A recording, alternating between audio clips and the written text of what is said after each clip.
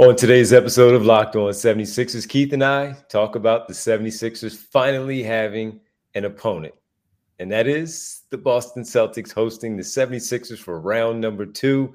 What does it mean? How do you feel? Initial reaction to it all right here, Locked On 76ers. You are Locked On 76ers, your daily Philadelphia 76ers podcast. Part of the Locked On Podcast Network. Your team every day.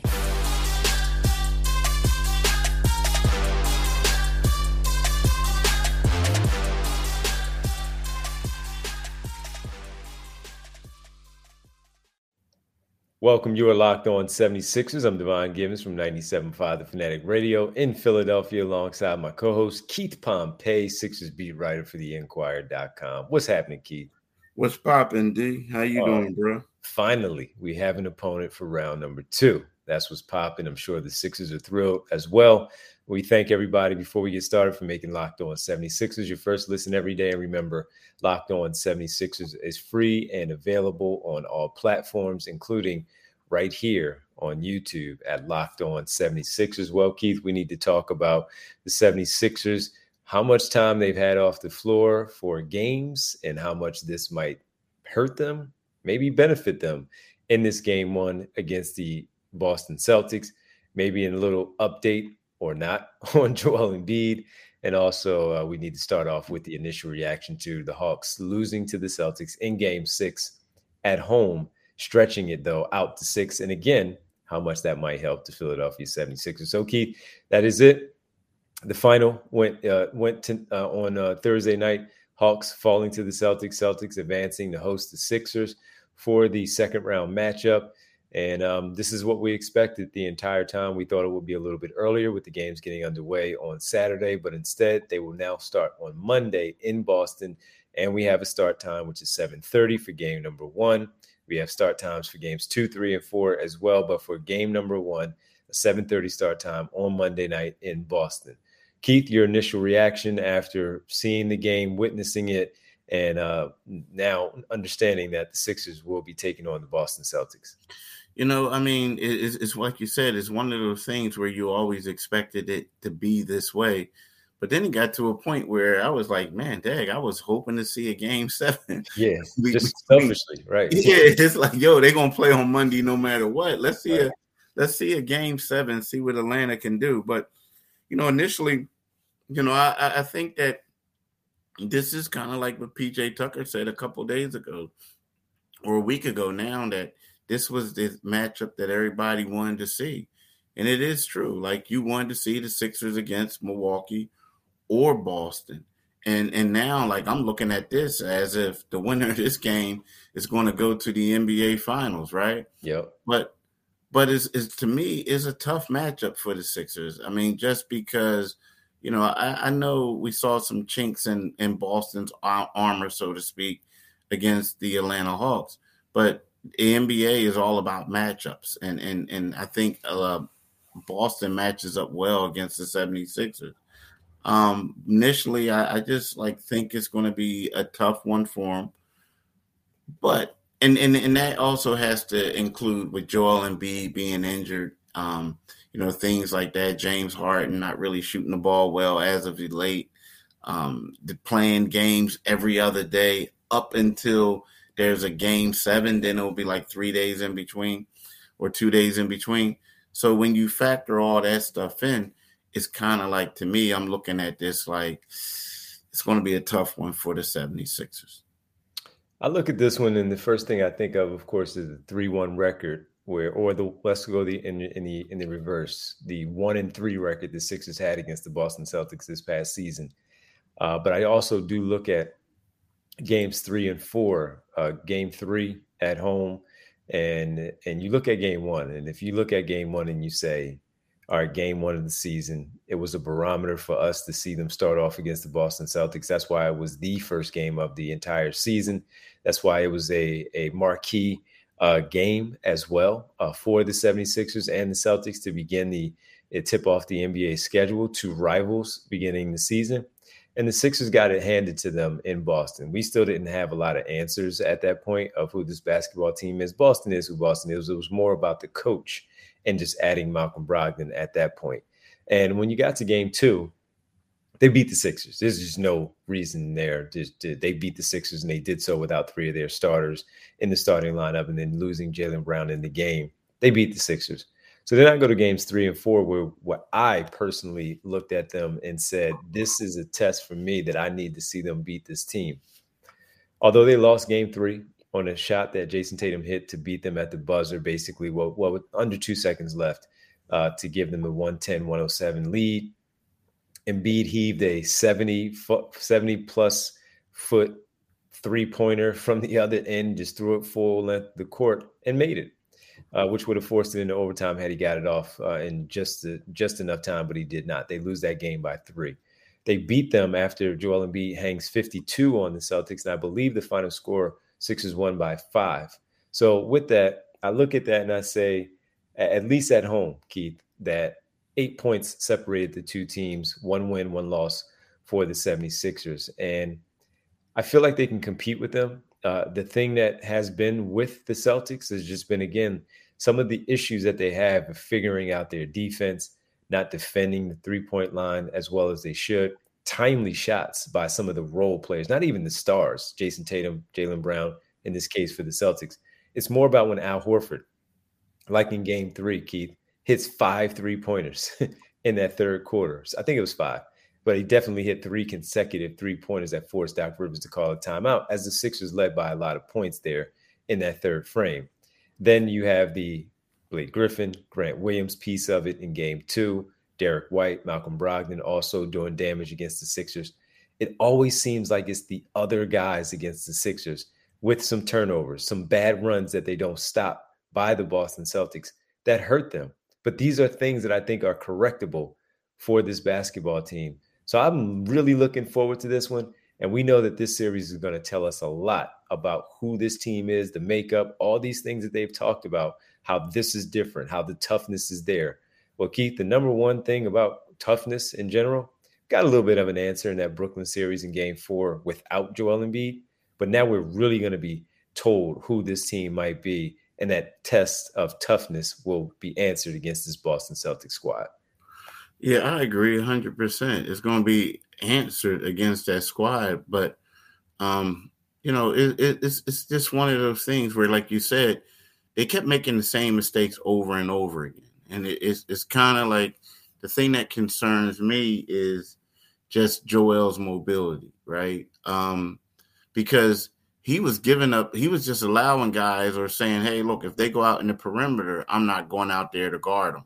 So now somebody has to go out there and guard them, because you talk about Al Horford hitting those threes.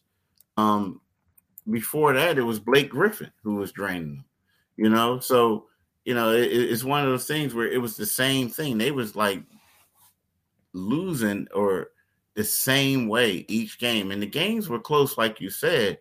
But it just seems like Boston was able to take advantage of stuff. And as good as Paul Reed has played, he struggled mightily against Boston this year, too. It's going to be a nice test against Robert Williams. Robert Williams not starting recently, coming off the bench. Paul Reed, reserve, of course, playing behind Embiid. Maybe Embiid can't go 37, 38, 39-plus minutes. Paul Reed is going to have to get some of those, and very, very interested to see how he performs in his now stepped up duty as the primary backup. And I'd be very curious to see if Doc Rivers decides to change things up a little bit also, if it's not working behind Joel Embiid. All right, Keith, come back on the other side and we need to talk about the rest. Do you feel like after being at practice, seeing these guys, talking to the players, talking to the coaches, that this is helping them or hurting them? They've been trying to simulate games.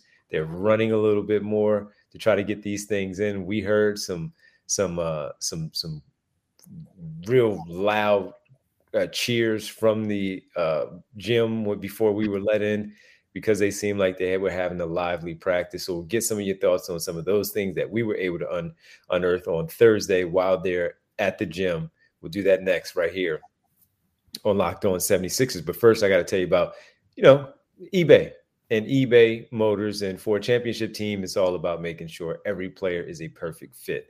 It's the same when it comes to your vehicle. Every part needs to fit just right. So the next time you need parts and accessories, head to eBay Motors. With eBay Guaranteed Fit, you can be sure every part you need fits right the first time around. Not the second, not the third, right away the first time. Just add your ride to My Garage and look for the green check to know the part will fit or your money back. Because just like in sports, confidence is the name of the game when you shop on eBay Motors. And with over 122 million parts to choose from, you'll be back in the game in no time. After all, it's easy to bring home a win when the right parts are guaranteed. Get the right parts, the right fit, and the right prices on ebaymotors.com. Let's ride. eBay, guaranteed fit only, available to U.S. customers, eligible items only, exclusions apply. Thanks for making Locked On 76ers your first listen every day. Every day is tomorrow on the show. We'll talk about some positives of how positive keys the Sixers can win the series, and maybe jump into some of the things that we may have more concerns about when it comes to the Sixers and the Boston Celtics. That'll be tomorrow on our next episode. All right, Keith, the time off they last played on Saturday. The 76ers did. That was a long time ago last week. It'll be a full week on Saturday tomorrow, and then they won't play for another 3 days until Monday night. So we're looking at a full, basically 9.5 days. These guys have not played a competitive basketball game. How do you look at this? When do you see it more of a positive because of the rest of Embiid? But if that wasn't the only case of just the rest for Embiid, do you also look at that as a negative because of the lack of time, and how much will it help them that Boston did go this full run through 6 games? That's a tough one because, when you look at it, you need Embiid to be healthy, right? And as much as, Doc says, he doesn't want to get iced out. He wants to keep the guys healthy, keep them fresh. This is a huge tournament. A huge playoff series for the Sixers. And I feel as if that however long it takes for Joel Embiid to get healthy, however long it takes for James Harden to get some pressure off his Achilles, that PJ Tucker can rest his calf muscles, things like that. I feel like it's going to benefit them. I do. And now, again, they might be a little rusty in game one, but at the same time, I'd rather have a rusty Sixers team with James Harden Achilles feeling well and Joel Embiid feeling a whole lot better, as opposed to a well-rested Sixers team with James being hampered by his Achilles and no Joel. Mm-hmm. So, for me, I feel like the rest is good and it's going to benefit the Sixers. I actually do too. We may see them be a little rusty from the start.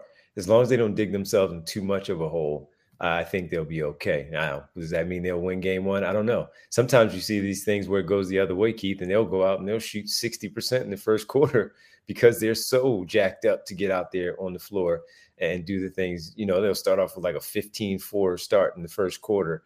And we're like, oh, I guess the rest didn't hurt them all that much. And then Boston will make a run and it'll be a competitive game. But there are benefits in both being able to rest the way that they need to rest, which is always good.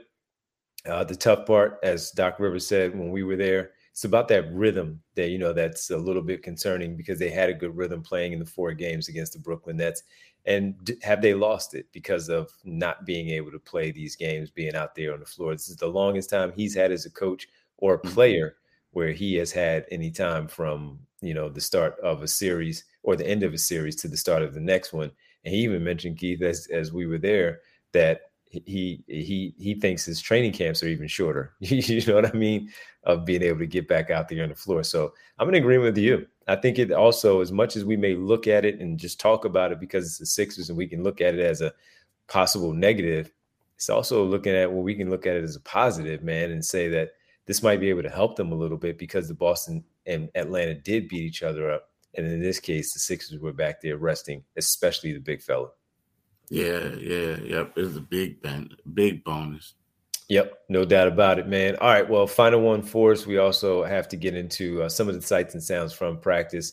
Not a lot going on, of course, because they haven't had games, but we'll take some people into the gym with some of the things that we can share from what we saw at practice earlier on Thursday. We'll do that in our final segment right here, Locked On 76ers. Well, I got to talk to the people about Ibotta, Keith, because when we are now in the summer months, spring heading into the summer months, I know a lot of people travel and they are also using their streaming services. But sometimes, Keith, when you do those things during the spring and summer and you're traveling, you forget about some things and you forget about certain things. You forget about how you spend your money or buying these gifts and buying these travel things that you need for going to this place and that place, some new clothes. How about that? Well, maybe some groceries, school shopping at the end of the school year, and getting a little something, though, for yourself. You're already doing it, so why not get cash back for it with Ibotta? Watching your closet grow after purchasing all of the latest season trends. Well, how about also watching your cash back grow